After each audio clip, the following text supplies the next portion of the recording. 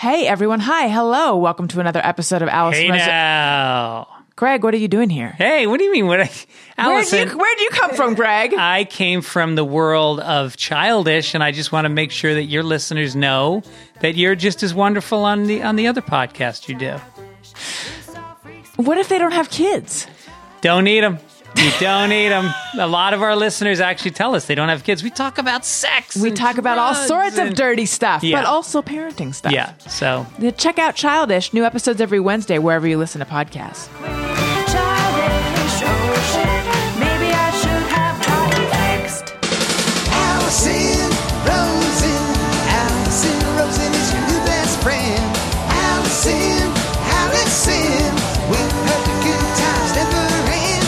Allison Rosen, doing the wavy pencil dance again. Allison's your new best friend. Hey, everyone. Hi. Hello. Welcome to another episode of Allison Rosen is your new best friend. I'm so excited to bring in our guest. She's an icon, and she's someone that you for sure will recognize, and it's someone that I can't believe I haven't had on the podcast before now, but we will get to that in a little while. First, I must check in with my producer, Tony Thaxton. How is it going? It's going all right. Feeling pretty good compared to, the last year, because it's kind of like Christmas Eve for me right now. Because tomorrow I hit my 2 weeks after my second shot. That's right. And I saw that you were tweeting about what you're going to do to celebrate your immunity. Have you figured out what you're going to do? Not officially. I think I'm just going to end up hanging out with some friends. But I was going to try and go somewhere or something, but I waited too long to plan something. It didn't hit me till it got too close. I was like, no, I should put some thought into this and maybe I'll do something soon. I'm having trouble planning ahead, mustering thought, anything. Like in a very vague sense, I can think of places I want to go vacation-wise, and I can sort of look at their website, and that's about as far as I get. And, okay, so I tweeted a question, and it went viral. It did not go viral. I like to say that about everything I do. I tweeted a question. Does anyone wake up feeling good? I don't mean emotionally, I mean physically. Because I wake up and I feel like my head is filled with sand and I'm just dragging around my sandbag body. A few somewhat irritating. I'm sure they're lovely, but I'm just jealous. A few people were like, I close my eyes. I sleep 8 hours. I wake up feeling great. I pop out of bed, blah, blah, blah. Most people do seem to also be having trouble feeling good when they wake up. And then many people tweeted me links to articles, which is like, if I can barely even get out of bed, I don't have it in me to read all these words. But I did read the New York Times article about languishing. Are you aware of this article? Yes. Have you read it? I think, yes. Someone sent that to me the other day. Yeah. So what it says is flourishing is when you're doing well, you feel joy and hope, things have meaning, you feel like you're making an impact. Depression, we all know what depression is, and somewhere in between is the term for that is languishing, which, by the way, I really didn't need to read that to know. I already knew that's what it meant, but I'm glad I read it anyway, in case it said something that I didn't know. And languishing is what most of us are doing in this pandemic. And it just kind of results in this ennui. I don't think they use that word, but this malaise, this ennui, this sort of feeling like it's just this, you're in a rut. You can't focus. Now, the article said that people are not feeling less energy. They're just having more trouble focusing. But I am feeling less energy. I think that's hit me at kind of really in the last couple of weeks a little bit more too. Yeah. Because I was feeling, just no motivation, but like had some sort of had energy. But yeah, that's been drained out of me now. I feel like it's a little bit like when you're going through something hard. Okay, actually, let's just talk about your bladder. When you really need to pee and then you're like almost at the toilet and you're like, I don't think I'm going to make it. That's a me after having kids thing. But 2 weeks in a row that I've talked about my undercarriage situation. And by the way, there is like a very respectable, big political guest I'm trying to get right now. And I feel like I'm like maybe making headway. And I was thinking that if this person were to check out my podcast, it's just going to be like shit and piss talk, which is accurate. But also I do real journalism sometimes. But anyway, oh yeah, what I was gonna say is like how right when you're about to pee, it's like that's the hardest. That's when it like right when the relief is about to come. That's when it's the hardest to like suck it up. And I feel like maybe sort of globally, pandemic wise, we're near the finish. Hopefully near the finish line, and everything is just harder. Like I feel like I've been, though I really haven't done anything, just emotionally running a marathon, and I'm ready to be done. Yeah. No, I literally talked about exactly this for an hour in therapy about an hour ago. Yeah. So I totally get it. So you're shrunk. You just got shrunked. I got Shrinked. Do you feel better? Yeah, it was a tough one, but a good one overall though. It was one of those times where I actually afterward was like, yeah, that was good today. I feel better today. Oh, that's good. My therapist has started at the end. She'll be like, this was a really good session. I'm like, well, you're the you would know. Not to toot my own I know. horn. All right. Enough of it. I do have to share, though. You know how when we were getting ready to do the show, I said I have to run in and grab something. I ran in and grabbed something, and on my way out, I just absent-mindedly slammed the door on my finger, and like the pain just shot up my hand and into my arm a little bit, and now there's a bruise forming on my finger. You didn't know this was going to be a body horror podcast. I'm holding it up.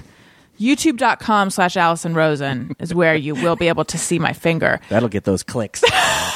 There's a tiny bruise forming, and also I haven't had a manicure in a year, and my skin is peeling from all the hand washing, so it's disgusting on multiple fronts. But maybe, depending on how things go, maybe we'll check in with my finger on a later episode, later in this episode, boy. to just see how that bruise has just blossomed. So I'm distracted by my finger, but not so distracted that I can't get excited for our guest, comedian, actor. Like I said, you have seen her in a zillion things.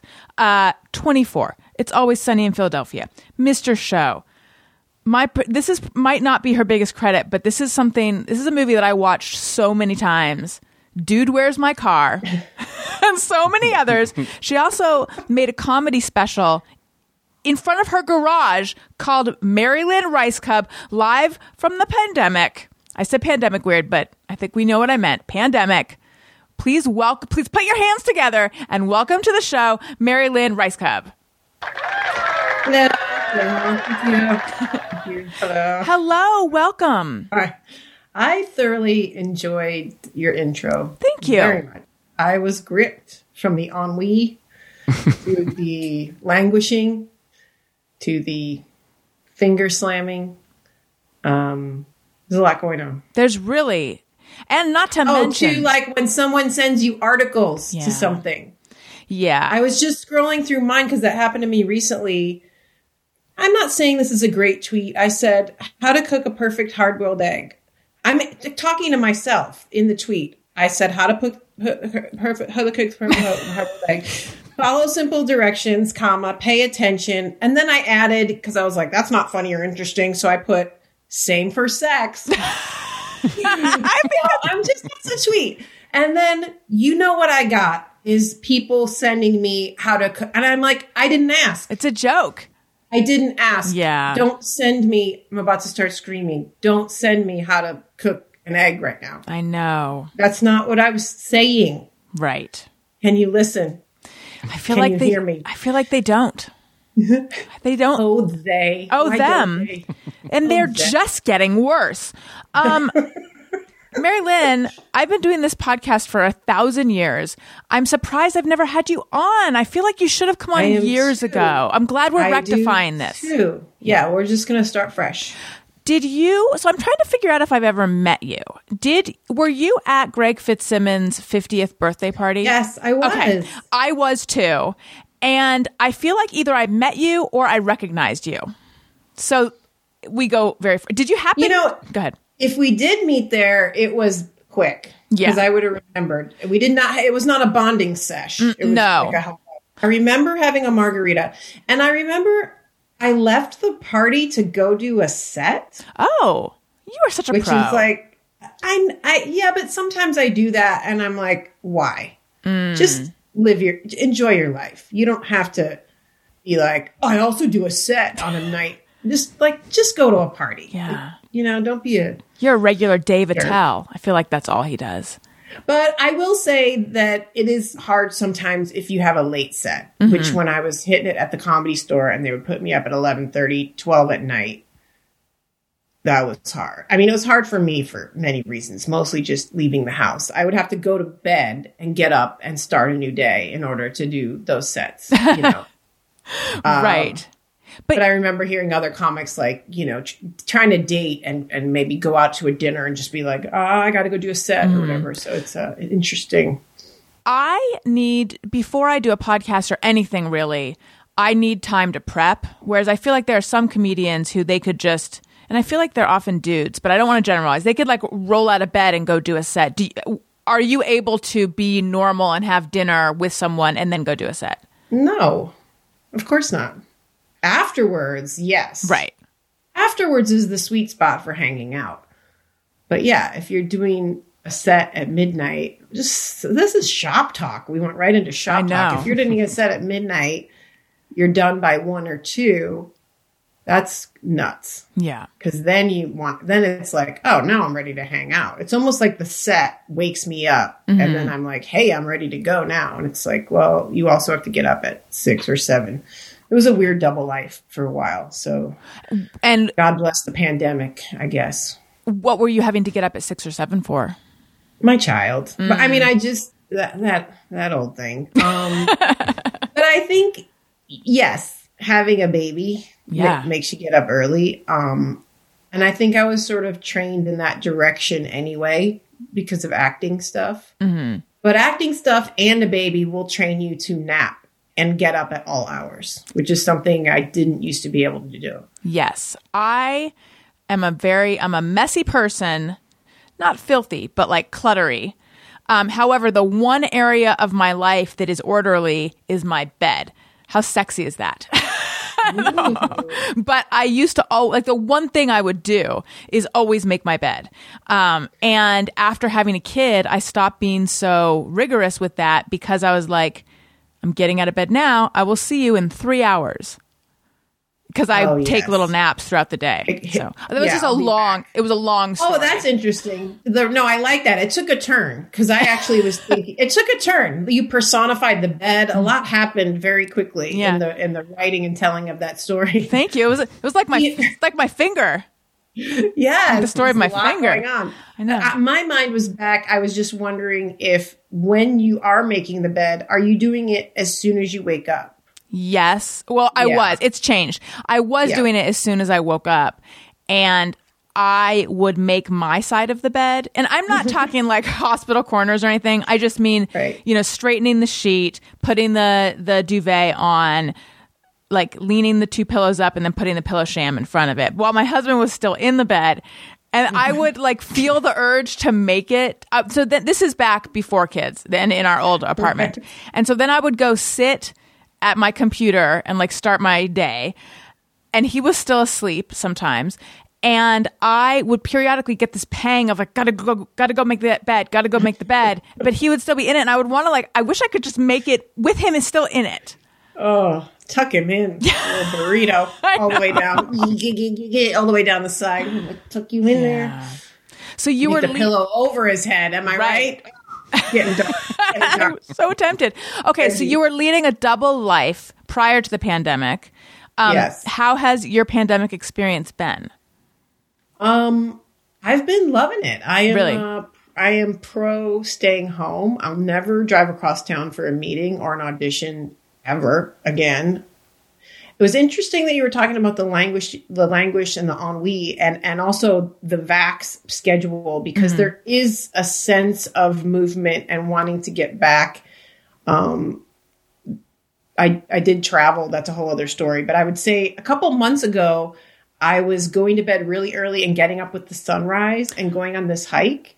And now I'm sort of coming out of that, I feel like, because today I was like, not doing those sunrise hikes anymore. So I feel like there's a type of, that was a different style of pandemic where I shifted probably because I was home so much, and now normal things are coming in. Right. Again, I guess. Did you feel amazing when you were doing that? I mean, I can't imagine doing that, but that sounds like something that would make me feel really good about myself. It feels really good. It's like a special time. It's Yeah. like a special secret time. And there were a couple times I went out there and that shit it was still dark. I mean, that's amazing. That was kind of funky. It is amazing though. And then one time, this was the worst time. Best because it's an exciting, good story. The worst time, because I let my dog off, because that's his free time. Right. And there's a path, and he's a good boy. He just, he does his thing, pretends to chase a rabbit, comes back. We ran into a den of coyotes Oh, no. fairly recently, and that was so scary because it was like, I looked over and I saw the one, and then he went after, and I turned my head, and it was like boom, boom, boom, like geez. like a bunch of them just looking at me in a semicircle. Oh, God. Oh, my fucking God. So that, he's an 80-pound golden retriever mix, but going into the den like that, Right. and also going off path where I couldn't see him. Oh, it was wild. I just snapped and started screaming, "Get out of there!" Just at the top of my lungs and trying to catch him. And I did get him back. I actually called my mother as I was coming back on the path. There was another one. Oh, God. Like on the path looking at me. And then as I was coming out, you could hear them talking to each other. They're like, yip, yip, yip, like discussing what just happened. Like regrouping. Yip, did you see her from 20? She's from 24. Yip. Did you see her? She did a stand-up special in her garage. Yip, yip, yip. Ask her if she knows Kiefer Sutherland. Ask her if they're best friends. But yeah, it was kind of cool and terrible and awesome at the same time. That is terrifying. So when you were yelling, "Get out of there," you were yelling at your dog or at the coyotes? Because you're supposed to do you know the term coyote The whole hazing? thing. Yes, You're supposed to I was- yell at them. When I came out and saw the one on the path, I did that. Like I was like, "Yeah, get out!" Like just made myself big and was like, "Yeah, get out of here!" Like I just turned into something, and it was both types of yelling. I was screaming for my dog to come back and screaming so that they would go away. I have this. I did a COVID move, and I have so many stories. Which avenue do I go down? I did a COVID move, and I All of moved them. deeper into the valley in the west against these rocks. That's why I have this beautiful hike in the morning. And there's like my neighbor. He's a 70-year-old, late 60s actor he's always telling me about Mike Hammer, and he does early mornings too. He's like telling me about his guest spot on the Love Boat. It's so great. He's been going out there for years. That morning I wasn't with him, but he carries a pack with an air gun. Oh, wow.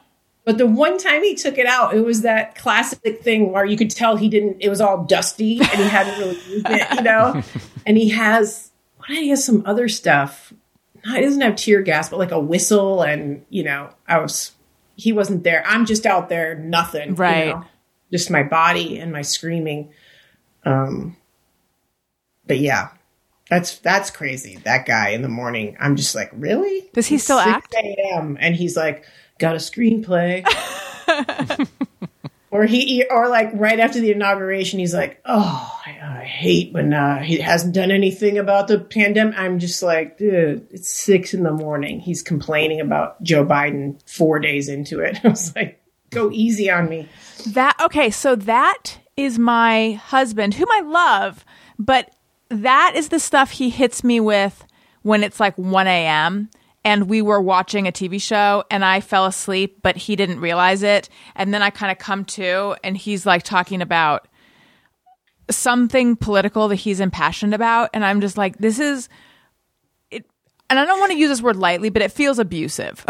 You are hurting my brain. I can't do it. I can't.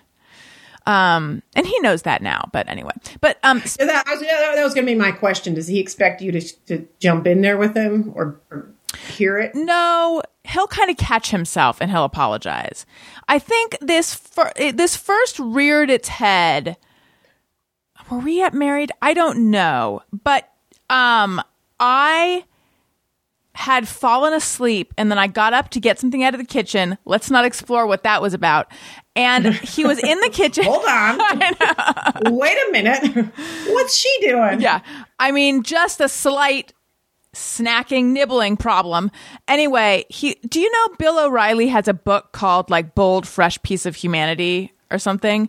So I come in, I had been asleep.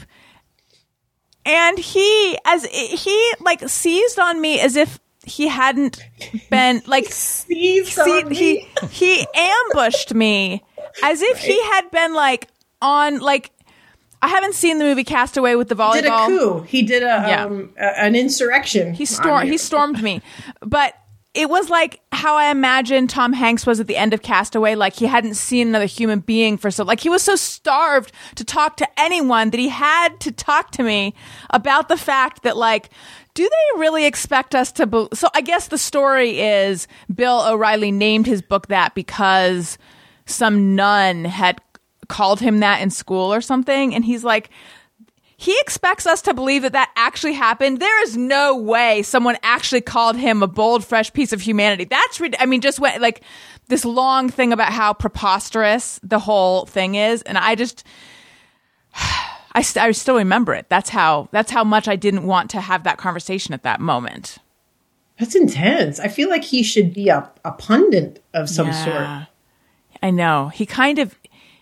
He's been trying to do fewer political tweets because he feels that he's losing his following because they don't. Yeah, because he can get intense about politics. The thing is, I agree with him, just with less fervor.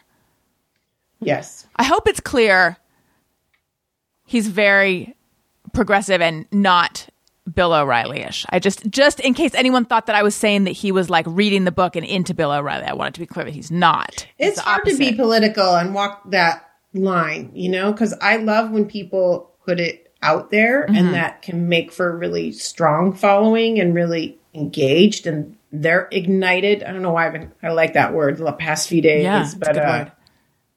But yeah, it's tough because then sometimes it's just like, oh, come on. Like, yeah. Or if you do that, then you are political. Right. Then you become that. Yeah. Yeah. I think this is the last thing I'll say about him because this is not a show about him. What am I doing? Come on. I still want to hear what you were snacking on. Yeah, I don't remember. I know when I was pregnant, because I was recently looking at old photos and I had posted a picture of, they made like a sugar cookie flavored Pringles. Does anyone remember this? It was a sweet Pringle, and I did a picture. I took a picture of the canister and a picture of fat-free Ready Whip, and I think I just captioned it like "I'm pregnant" or something because I was putting. Were those the chips that caused anal leakage? That was another time. No, but I mean, you were talking to the right person when it comes to anal leakage. Just kidding. No, you're talking about Olestra. Yeah. Wow! Yeah. You had the word at the ready. I know. I have just a lifetime of dieting and weight up and weight down, and so this is really in my wheelhouse. I never had it, but Olestra was one of those early fake fats, and the problem was it caused anal leakage. Remember when I had a roommate who, and this is like aging me, but if you remember Olestra, I think it was around the time of when Snackwells. Oh yeah, like I remember she would always get Snackwells, and I feel like they may or may not have had Olestra. But yeah, that whole fad of eat a bunch of chemicals. Mm-hmm. Snackwells are still around, by the way.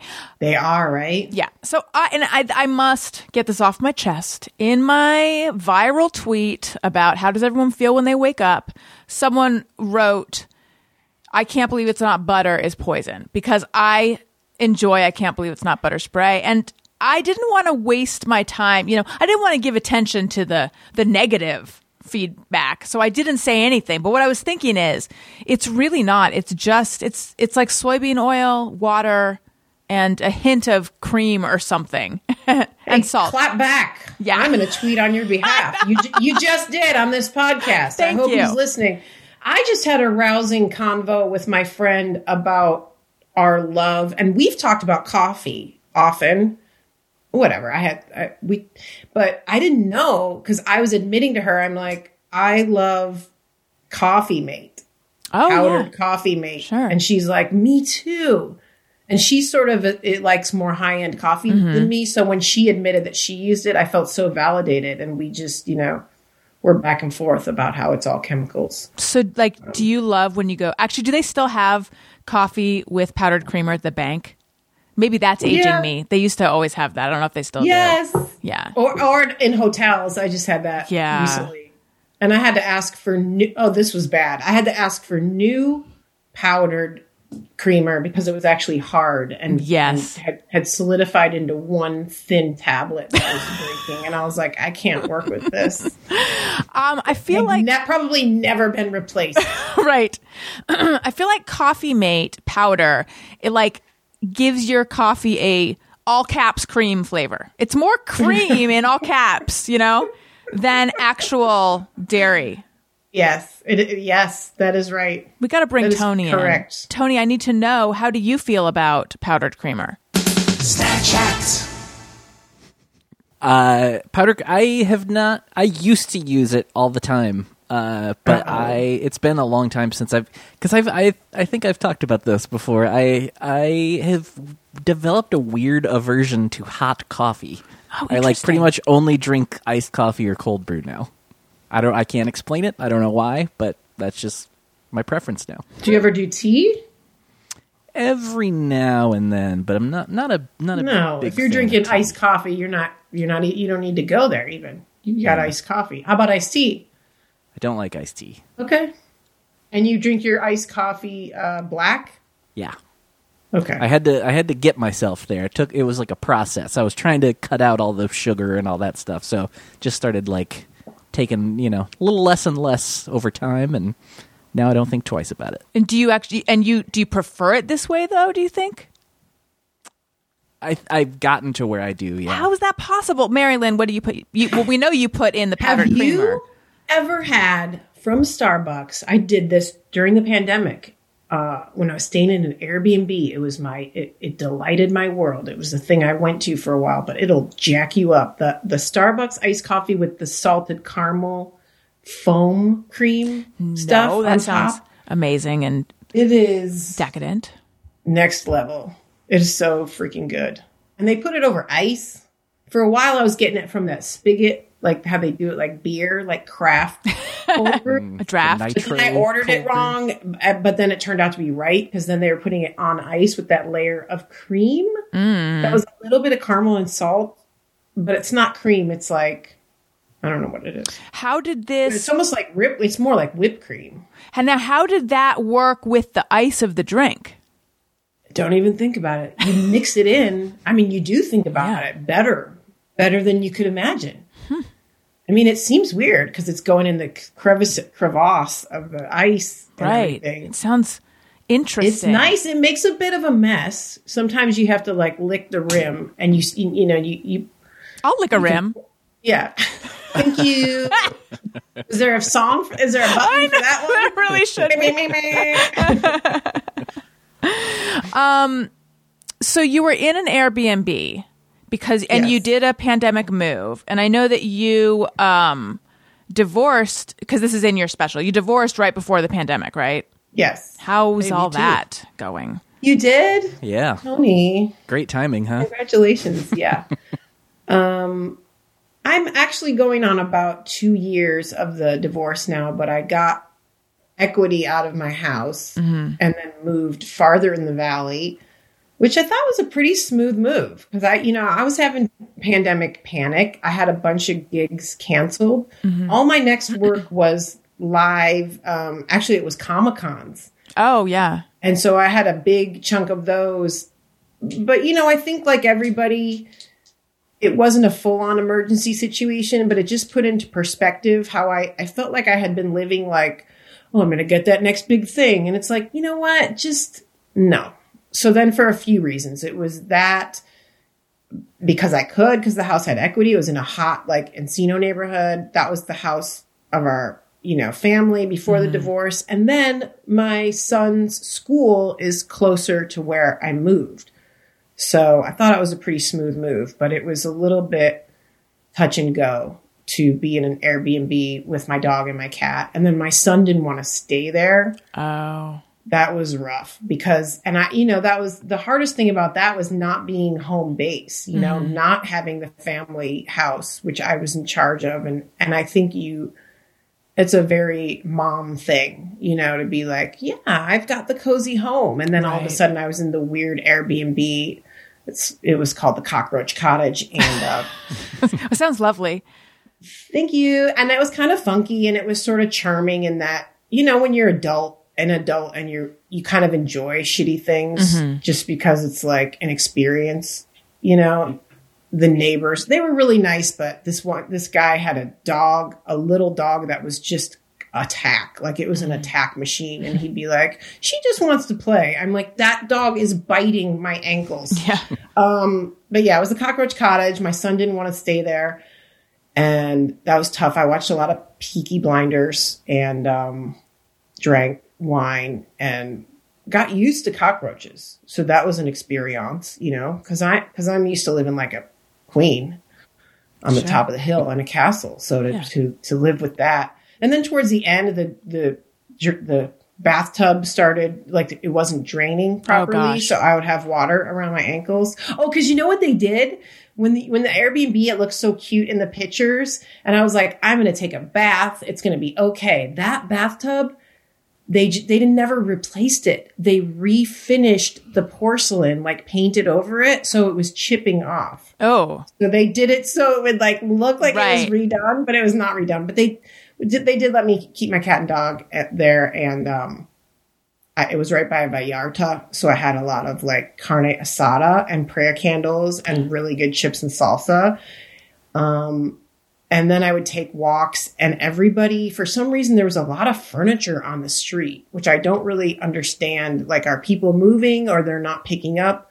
But those were really fun stories in my Instagram because I would always be like, for your viewing room or like couch sale. I think I saw that. Yeah. That was a really fun time I kind of miss that neighborhood.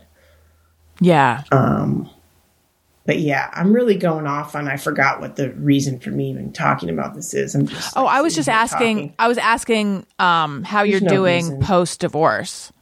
Oh, so I'm doing good. Good. Sorry, I got That's caught okay. up in the details of that neighborhood. But yeah, I have the new condo. When he ever gets back into school full time, it'll be really nice because it's situated between his middle school and his high school. So, and then my ex is about 10 miles away now. So it's a bit, it's a little healthy distance. This is a Right? totally nosy question. You don't have to answer it, but do you guys get along? We do. It was actually a bit of a relief because we're sweetly transactional. And it was sort of always like that. And it was a relief because I wasn't trying to be more intimate and have more connection, which I was doing for a decade, So it was like, oh, okay. It's actually a little bit better. I mean, if he doesn't hate me, I'm walking a line by talking about him in my stand-up act. But, you got to. Yeah. You got to take that kernel of pain and then turn it up a notch That's what you do. and then get the comedies out of it. That's what you do. Yeah. You were just in the Cayman Islands, right? Yes. What were... actually, I don't know. No, you know what? I'm going to say, what were you doing? I was doing an independent movie and it was very out of the blue. I got a call from my agent and I'm like, wasn't working, and this came out of nowhere. And she said, can you go to the Cayman Islands in 2 days for Wow. 5 weeks? It was the best working experience ever. It was the best ever. It was like the most beautiful place. I stayed on a resort. I Wow. quarantined for 2 weeks and just looked over the beautiful resort And then once we started shooting, your off time is just, I'll go to the ocean. I'll go see stingrays. I'll go jet skiing. I'm going to stay by the pool today. It was incredible. Why? I was just thinking about this yesterday. Why does everything in this industry happen so last minute? I don't understand. It's a great question. I don't think I'm alone in this. I feel like I am, but I can't be, and I don't think I am, where I will get the next day audition. And I'm like, I will never be ready for a next day audition. But do you still do it? Sometimes, depending on if it's easy and I feel like I can handle it without reading the script. Yeah, it's weird. There was one recently that was based on a documentary about a murder. They sent me 3 episodes, and I blew off the audition, and I was like, I'm going to read that when I feel like reading it. And if they let me send it in. So then I read them all, and then I realized my part was like based on a woman who actually existed. And so then I was about to tape it, and I was like, oh wait, that woman is real. So then that gave me another pause, you know? Yeah. Hard to care and be a professional, you know? You're languishing. Because you're languishing. The ennui. Yes. First of all, but back in my auditioning days, I think I was awful. Like, I never booked anything. So first of all, I should not even be speaking about this. And second of all, I don't mean to be, as a non-actress, I also don't want to be like an actress complaining. So all those disclaimers, what I was thinking about last night was, I was thinking back in the auditioning days, basically they would call you and say you have an audition tomorrow. And from the time you get the call until the time you show up, your entire, if you're going to be remotely prepared, in my experience, your entire life is just about getting ready for that. Right. And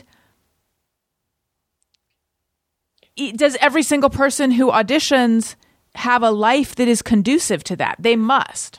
Yes. I think that's a certain type of actor and person that has organized their life around that.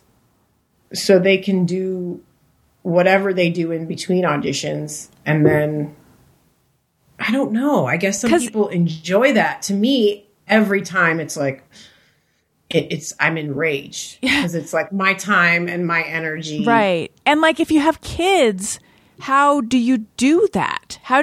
Because it takes time to, also I was always stressed about if there was, and there's usually specific directions about what to wear. And I was like, what if I don't have the right thing? What if I have to go run out to a store? What if Totally. Very stressful. I think there are people that are really good actors that like that.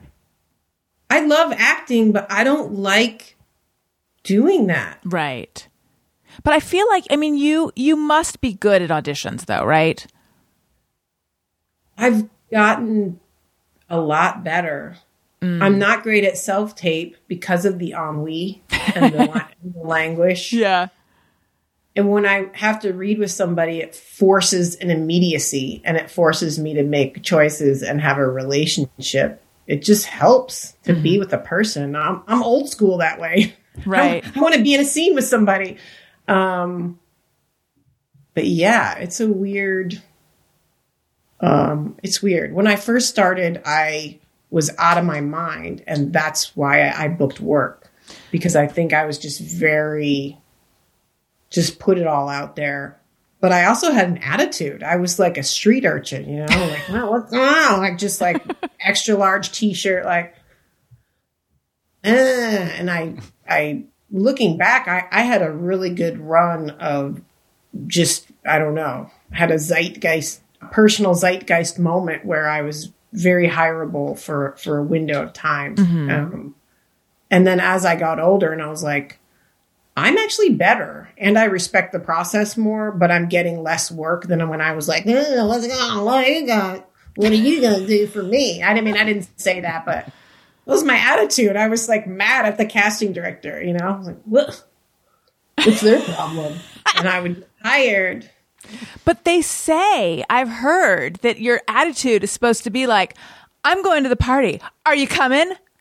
And Right. I'm not waiting for an invite. The party's happening. I'm going there. Are you? I mean, like, I'm being silly, but you're supposed Well, to have that attitude, right? My attitude is not that, but very similar. I think this is just one thing I'm doing in my day. Whatever. Yeah, you have that attitude, so you can't seem like you want the job. Right. It's Right. such a Just like dating. mind F. Yeah. Not that I would know. I'm terrified. But okay, but I'm curious about what your attitude actually was like back then during your personal zeitgeist. Do you was it just extreme confidence / almost arrogance, or like in what way were you like out of control?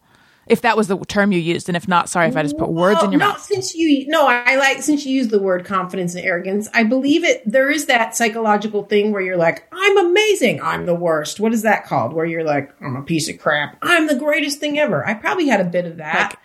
Like the extremes or bipolar. I'm not diagnosing it. I was trying to describe it. The extremes. Bipolar. Binary. I don't know. No, it's like, I don't know. I'll get back to you on that. I don't think it's bipolar. No, that's not what I mean. It's like, it is an imbalance though. It's because you're not being in a normal zone. It's like a high or low. Right. That's how I used to perform as well. I wouldn't even have material. I would just throw myself out on stage and it would force something to come out of me. And I was like desperate for self-expression because I felt like I was imploding and I was really awkward socially. And so performing gave me this, it was like this tightrope that I walked, and I just loved it because it gave me sort of a purpose and a reason to speak. That's so interesting. Yeah. You felt like you were imploding. Yes. Can you say more about that? I went to art school for painting, and I wanted to connect. I think that imploding comes from feeling like I wasn't engaging with the world, being myself, doing what I wanted to do, saying what I wanted to say. And so the act of performing, and then I was doing performance art, but then I started making fun of performance art. So when I first started doing comedy, people would laugh at me, but I didn't know why they were laughing. So it was all very experimental. And so my laughs came at, the awkward points or the tension from people knowing that I genuinely did not know what I was going to say next. So then if I did make connections, it would be that much more magical because I didn't know my own mind or myself enough. Now I'm finally getting to the point where I can be like, oh, here's what I think about this. But then I was like, I don't know. Like, I don't know anything. Like, I didn't identify with the stand-up because that was like a man talking about what's on his mind. And I was like the opposite of that. So I know you were born in Michigan. Is that where you grew up as well? Yes, south of Detroit. And then did you go to San Francisco for art school? I did. And then you came to LA after that? I was doing a bunch of open mics in San Francisco, and I met comedians there that were also doing these funky open mics. There was like a crossover between, they could do stuff at these rooms that they wouldn't do in the comedy clubs. And I was very attracted to that, that solo performer that knew their voice so well. And I was like, oh, those are comics. I didn't really know what it was. But I was very drawn to, like I saw Patton Oswalt in San Francisco in the 90s, on an off night. And I was like, he knows his voice, and he knows, even if he's just riffing, he has that like clarity, and, he knows himself. He knows how it's functioning, how it's affecting the audience. Like, he has that posture and that control, even if he's having like a casual, doesn't know what he's saying, he kind of does. Right. And there was a bunch of people like that. There was a whole group of people, and I ended up driving to LA to do live shows, and then just moving to LA with that sort of clique of people and doing live shows. It was the best. It was like all I wanted to do. And then at what point did you start doing Mr. Show? It was not too long after I came to LA, probably a couple years in, because that was the group. I was with Bob Odenkirk and David Cross when they were developing those shows live. So, and I was able to be in some of those live shows that they used to, like executives came out from HBO to the live shows to see them, because that's what you had to do at that time. You had to go see something live, Right. which is pretty wild. Did that feel at the time like a really heady time? Like a really special time? Yes, very much. Very much. I was just like so turned on by it and excited to be even around it. And the fact that I got to do it, I was just thrilled, just like bouncing out of my skin, giddy about it.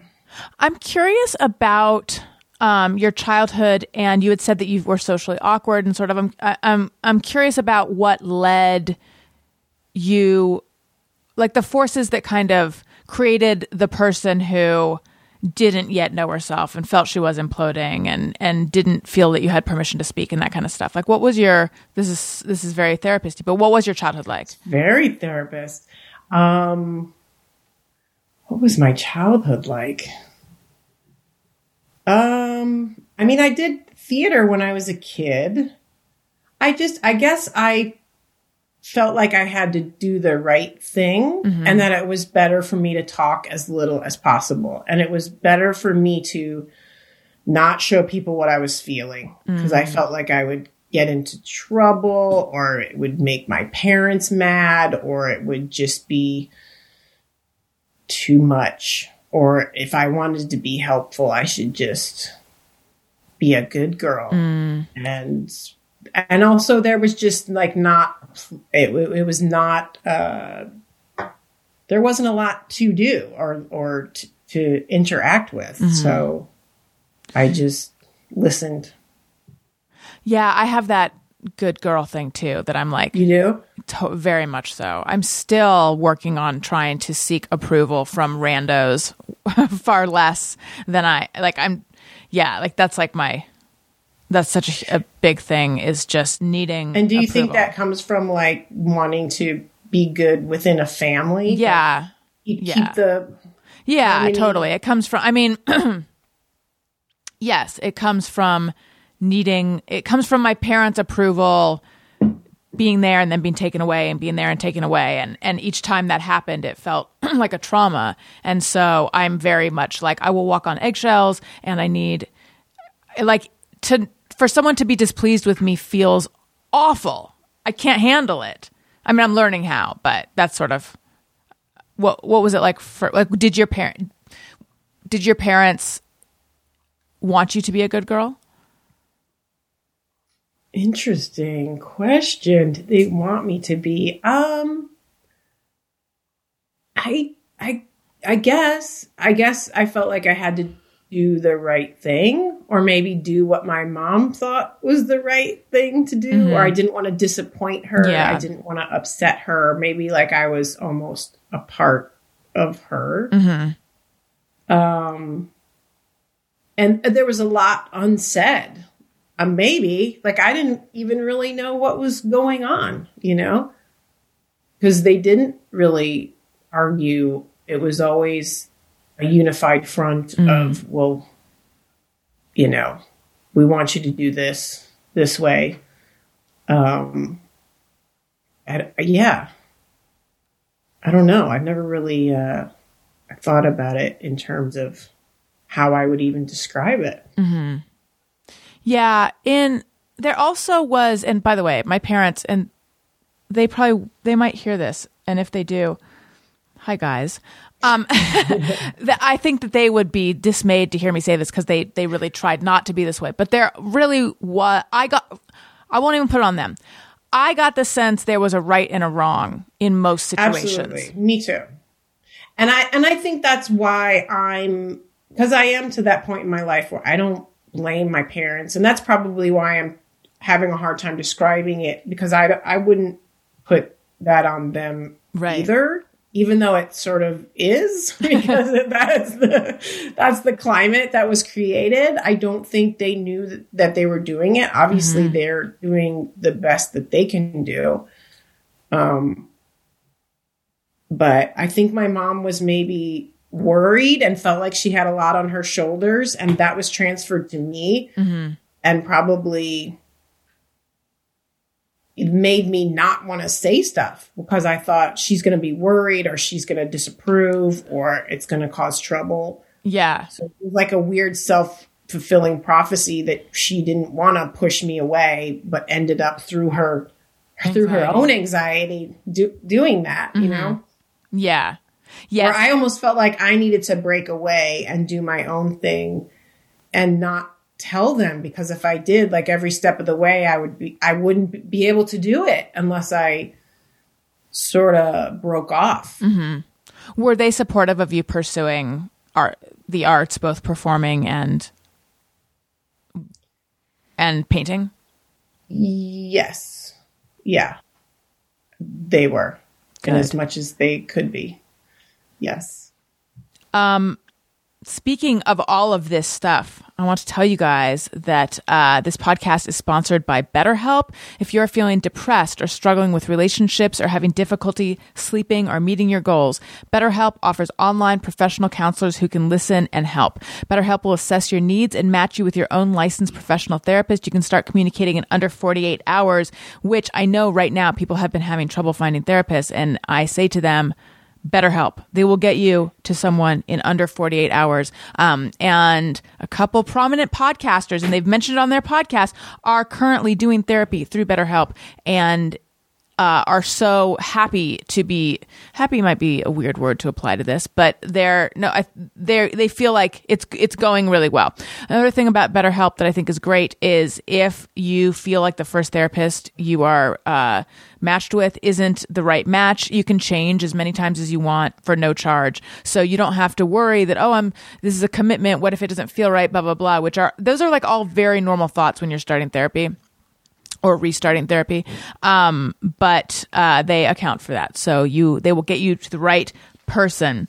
Our listeners get 10% off their first month of online therapy at betterhelp.com/bestfriend. Visit BetterHelp, that's better, HELP.com/bestfriend, and join the over 1 million people who have taken charge of their mental health with the help of an experienced BetterHelp professional. So again, that's BetterHelp, better, HELP.com/bestfriend. Okay. Well, was that your way of telling me to get some better help? Yeah. I feel like I just, Yeah. I mean, well, the first thing was my, accidentally throwing out the term bipolar earlier. And then, no, I'm just kidding. I hear you loud and clear. You're like, I can tell by your Instagram that you're bipolar. No, I really was just trying to think of a word that I know. I threw it out there 'cause I embraced didn't know the term the either. duality of the high highs and the low lows. Well, here's the thing. Yeah, I know you have a heart out in a little while. I feel like we are merely scratching the surface. We have some segments to get to, so I think we should do that. But just promise me that you'll come back one day. I would love to. Okay, wonderful. I didn't know we were going to get into, I feel like we got into like a therapeutic area and I really enjoy that. But I was a little bit like, maybe I'll get some better help. And then the next time we talk, I'll be able to articulate. Because I enjoy that and I want to hear more about your stuff too. Okay, good. We have a date to talk about our stuff. Okay, so I have some questions that people sent in on Patreon. We have Just Me or Everyone. We have Hey Go Fuck Yourself. I say let's do Just Me or Everyone. Tony. Sometimes I ponder on something I have thought or done. Is it just me or everyone? Okay, this is where listeners write in with things they think or do, and they wonder, is it just me or everyone? And Mary Lynn has one. Although, allow me to just... Okay, so... You know how I've been spending too much time on Facebook lately? I have a real social media problem, but it didn't include Facebook. And then recently, for terrible reasons, I kind of got back on Facebook. It has just gone disastrously. I, had my run-in with that horrible, horrible women of this awful private moms group, and I hate them all. But then I'm also a member of another group. And in this other group, which is for it's another podcaster's private group. Someone was like, just me or everyone, blah, blah, blah, blah. And it took all my strength to not write either you should submit that to my show or like, oh, that's my segment or something, because I feel an ownership over just me or everyone. But I felt like it would be bad form to swoop in on another podcast and be like, my podcast, So anyway, I had to get that off my chest. Also, finger update, still hurts, a little bit red in the cuticle zone. Okay, Marilyn, what is your Yes. just me or everyone?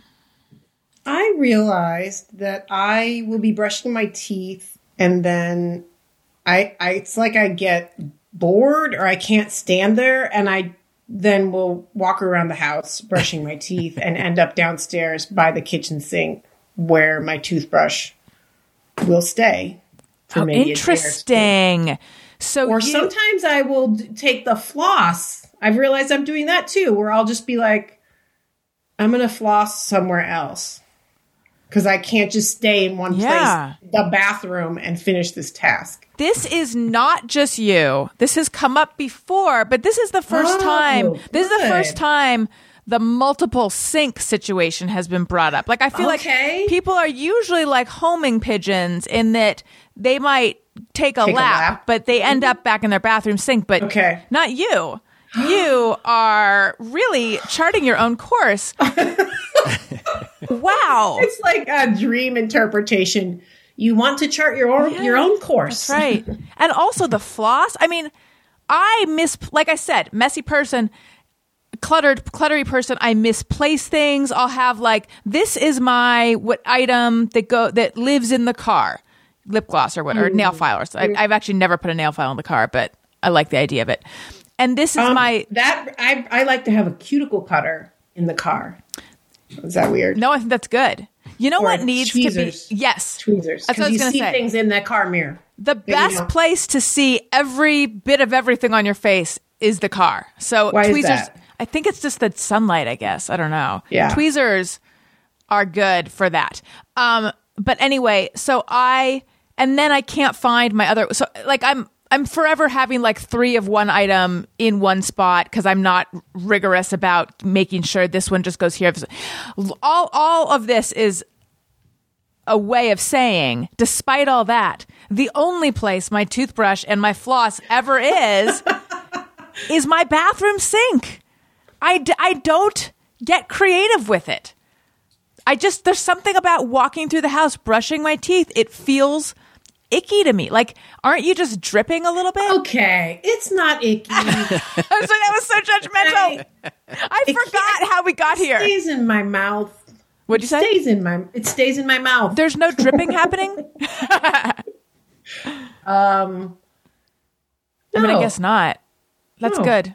That's good. I guess when it starts to drip, I hightail it over to the kitchen sink. That's Right. what happens. That's That's smart. exactly what happens. That's smart. I Yeah. might be in the TV area. I'm walking through the front room. Mm-hmm. I gotta head it. That's how it ends up at the kitchen sink. I mean, I will say lately, I've gotten a bit of toothbrushing wanderlust. I will stand there and I'll just be like, what if I just started doing some other stuff right now too? I could check my phone. I could do something related to getting the bed. I'm all about my I bed. think it makes me feel like I'm brushing my teeth longer, which I enjoy. You probably are, yeah. Yeah. So that's good. It's good oral health. Okay.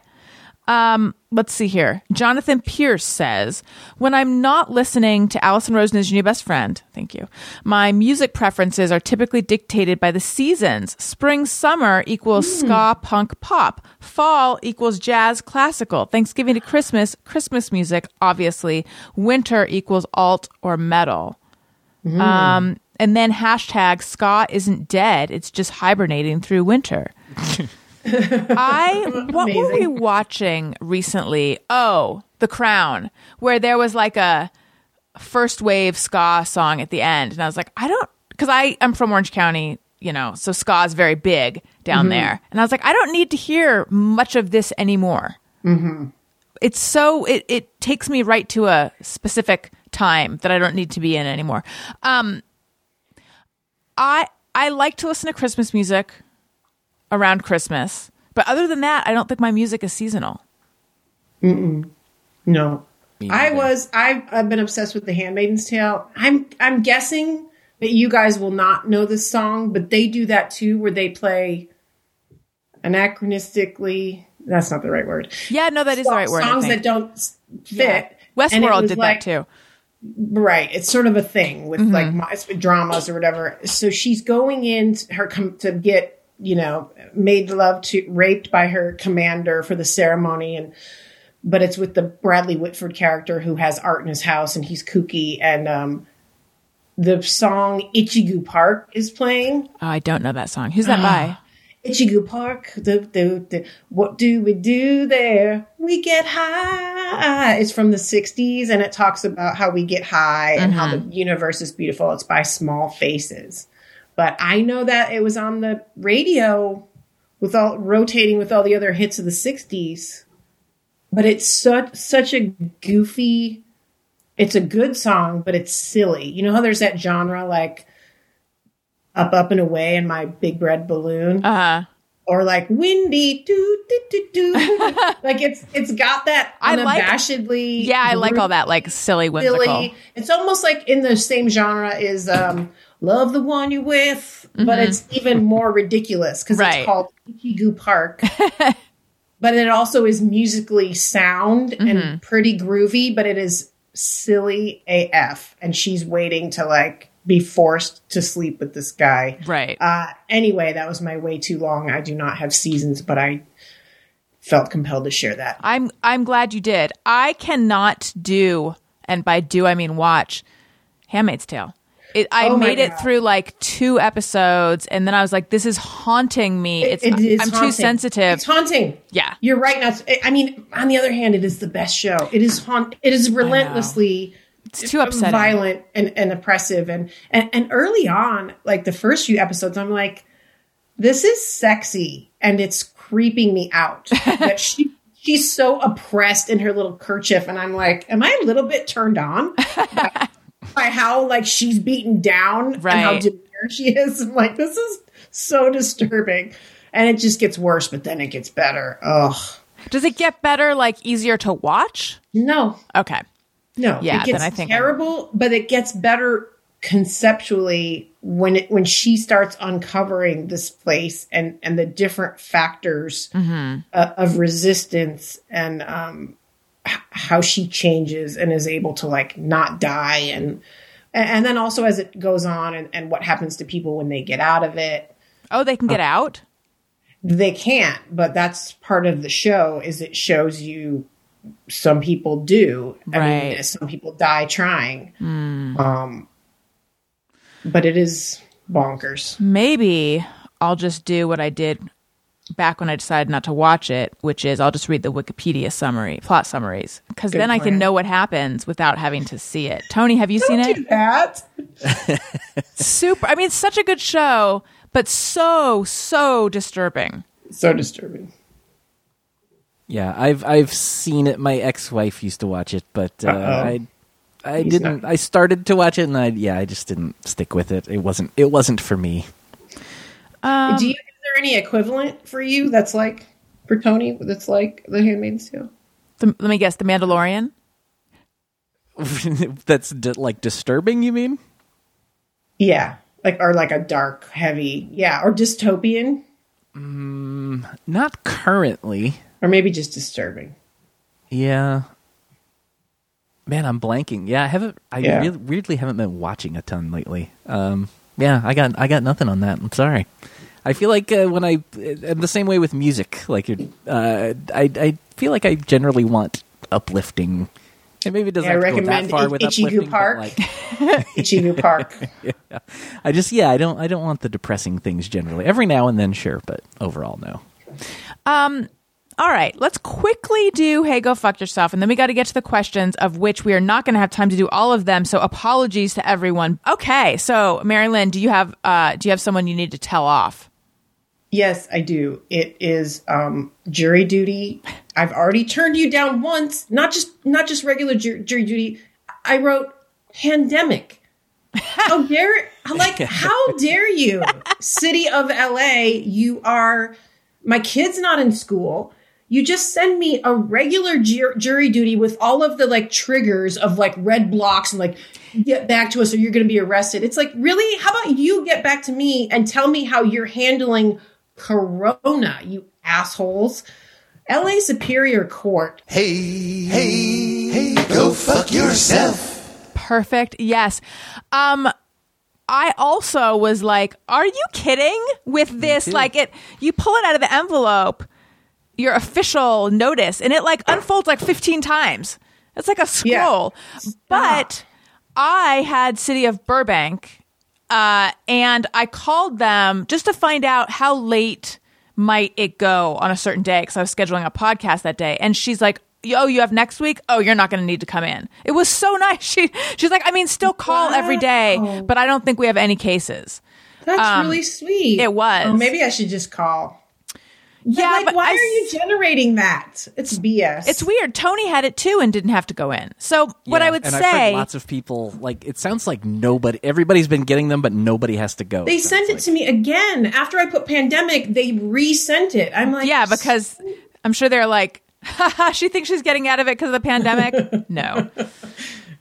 Yeah, I mean, I don't want to give you the bad advice, but it seems like most likely people are not actually having to go in. Well, that's amazing that you even got to talk to somebody and it wasn't an automated system. I know. Maybe I'll try to call. Yeah, you just call. I just called the courthouse and they like gave me the number for someone in the jury pool or whatever. And she was very nice. And I'm not trying to pull that I'm a huge celebrity card, because I'm not, but I also am very familiar looking. And I swear the time I did it, it was a lemon law case.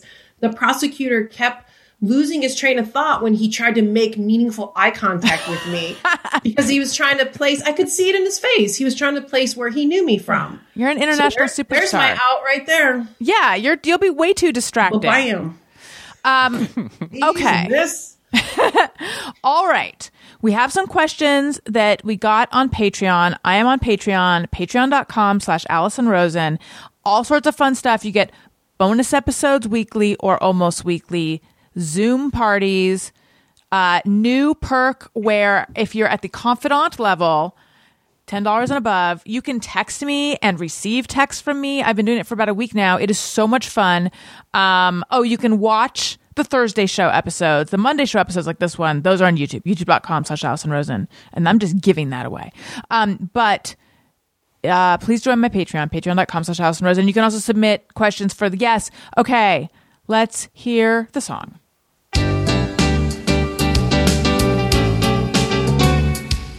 When we ask, they send them in. They're wondering how you have been. So thanks so much for answering these questions from our fans. Okay. Stephen Blackwood has 2 questions. Ask her about her time on Larry Sanders, and did she have a problem with the politics of 24? Oh, wow. Oh, my goodness. First of all, I didn't realize that the questions would be directed towards me. Yes. And those are really thoughtful questions. Thank you for asking. What were they? It was ask her about her time on Larry Sanders. My time on Larry Sanders. It was amazing. Similar to Mr. Show in that I was so green and I was just so happy to be anywhere. And the caliber of that show and the people that were on that show was just like mind blowing. So I was very scared, but the work was enough, like just enough to not make me kind of lose my crap, you know? And I will say really quickly that one time I was like, hey, let me get that coffee. And Gary stopped me while we were shooting. He goes, what are you thinking? And he basically called me on the fact that I had no subtext. And in that moment, I got like the biggest acting lesson because I was like, I don't know. Like he asked me what my intention was. It was sort of like a cut the cameras and everyone's waiting while he's correcting me in the best possible way, like in a mentor way. But he was like, I know you didn't you're not making an informed choice. You're just sort of saying this. But anyway, so that was like amazing on many levels. And also the way they wrote the comedy was like so emotional that you wouldn't, emotional in the sense that it was so connected to the characters that sometimes when you read it, it wouldn't be hilarious until you heard those characters read it. And then you're just like, oh my God. Cause it was so based on the reality of those characters is what made the joke. So it was amazing. Yeah, I did a lot of things for 24. You know, luckily I kind of skirted by that because the show itself was getting a lot of flack for depictions of torture as being viable. And some of the characters that played terrorists in the show, you know, got flack, and the producers got flack for writing it that way, even though they tried to sort of grow and make it different and not so profiling maybe in the way that it started out. But we did have both executive producers and fans who were on both sides of the aisle. And I was a little bit, I got to just be like, I'm a wisecracking, you know, computer expert that's trying to fight for good. So I didn't really get the brunt of that, but, you know, it's not great. And Kiefer Sutherland is Canadian, you know, like he's a socialist from Canada, and nobody really talks about that. And he became that icon of like right and wrong, black and white, you know, fight for your country, torture to get what you want. And also it was good for discussion and super compelling viewing, you know, and the fact that that people were talking about it says something about the state, more about the state of our country than the state of that show. Yeah. Ultimately entertainment. Amy Freehill says, what was her experience like playing Gail the Snail on It's Always Sunny in Philadelphia? Hands down my favorite character to come out of that show. She needs a spinoff. Are you kidding me? Your fans. They're the best. Amazing. They're the best. I can't believe these questions. That is so sweet. Gail the Snail, amazing. I didn't pre-build the character before I went in there because I don't usually do that, even though I had some ideas. But once I got on set, we were reading through it and they're like, and the guys, like they really all three sort of worked together. They did at that time. I don't know if there's more people in the mix now, but sort of as a unit as we were rehearsing it, and they're like, you're too likable, just too darn, because they're like, we're disgusting and you need to be more disgusting than us. Like Danny DeVito's character is disgusting. You need to be more disgusting than him. And so we kept like going back into the hair and makeup, but we didn't want it to be cartoonish. And it was, the process was amazing because I got to go inside and find like my real Gail the Snail and like, what would I really act like if I were truly this disgusting? And we sort of did it on the day quickly, you know, as they were prepping to find the right tone. And for me, it was like super gratifying because I found that person who would act like that is real, that is inside of me. And I urge everyone to find their inner Gail the Snail. And I also had a scene where I was humping a pillow, which I would not do, but for comedy, they're like, can you hump this pillow? I'm like, absolutely. Like, I think my butt crack was showing and it got like cut out. It was on the cutting room floor, but she is really gross. So, all right, we have 2 minutes, and there's too many questions. So I think this is what we should do. I've never done this before. I'm going to ask the question and you give like a 1-word answer. Okay. Okay. And I'm going to do it fast. Okay. Can she share some stories from her girls' guitar club days with Karen Kilgariff? In 1 word. Are they still friends? You know what? No. Okay. I could share some stories. No, we are not still friends. Okay. Oh my God, that begs so many more questions, but I must adhere. It's so juicy. But that was a great time in my life. We really were trying to play guitar together, but we were also comics. And so it was girls who can't play guitar in a club together. And then it became an act. And thank you for even knowing about that. Love Karen. And I love Karen. But you're not friends anymore. No.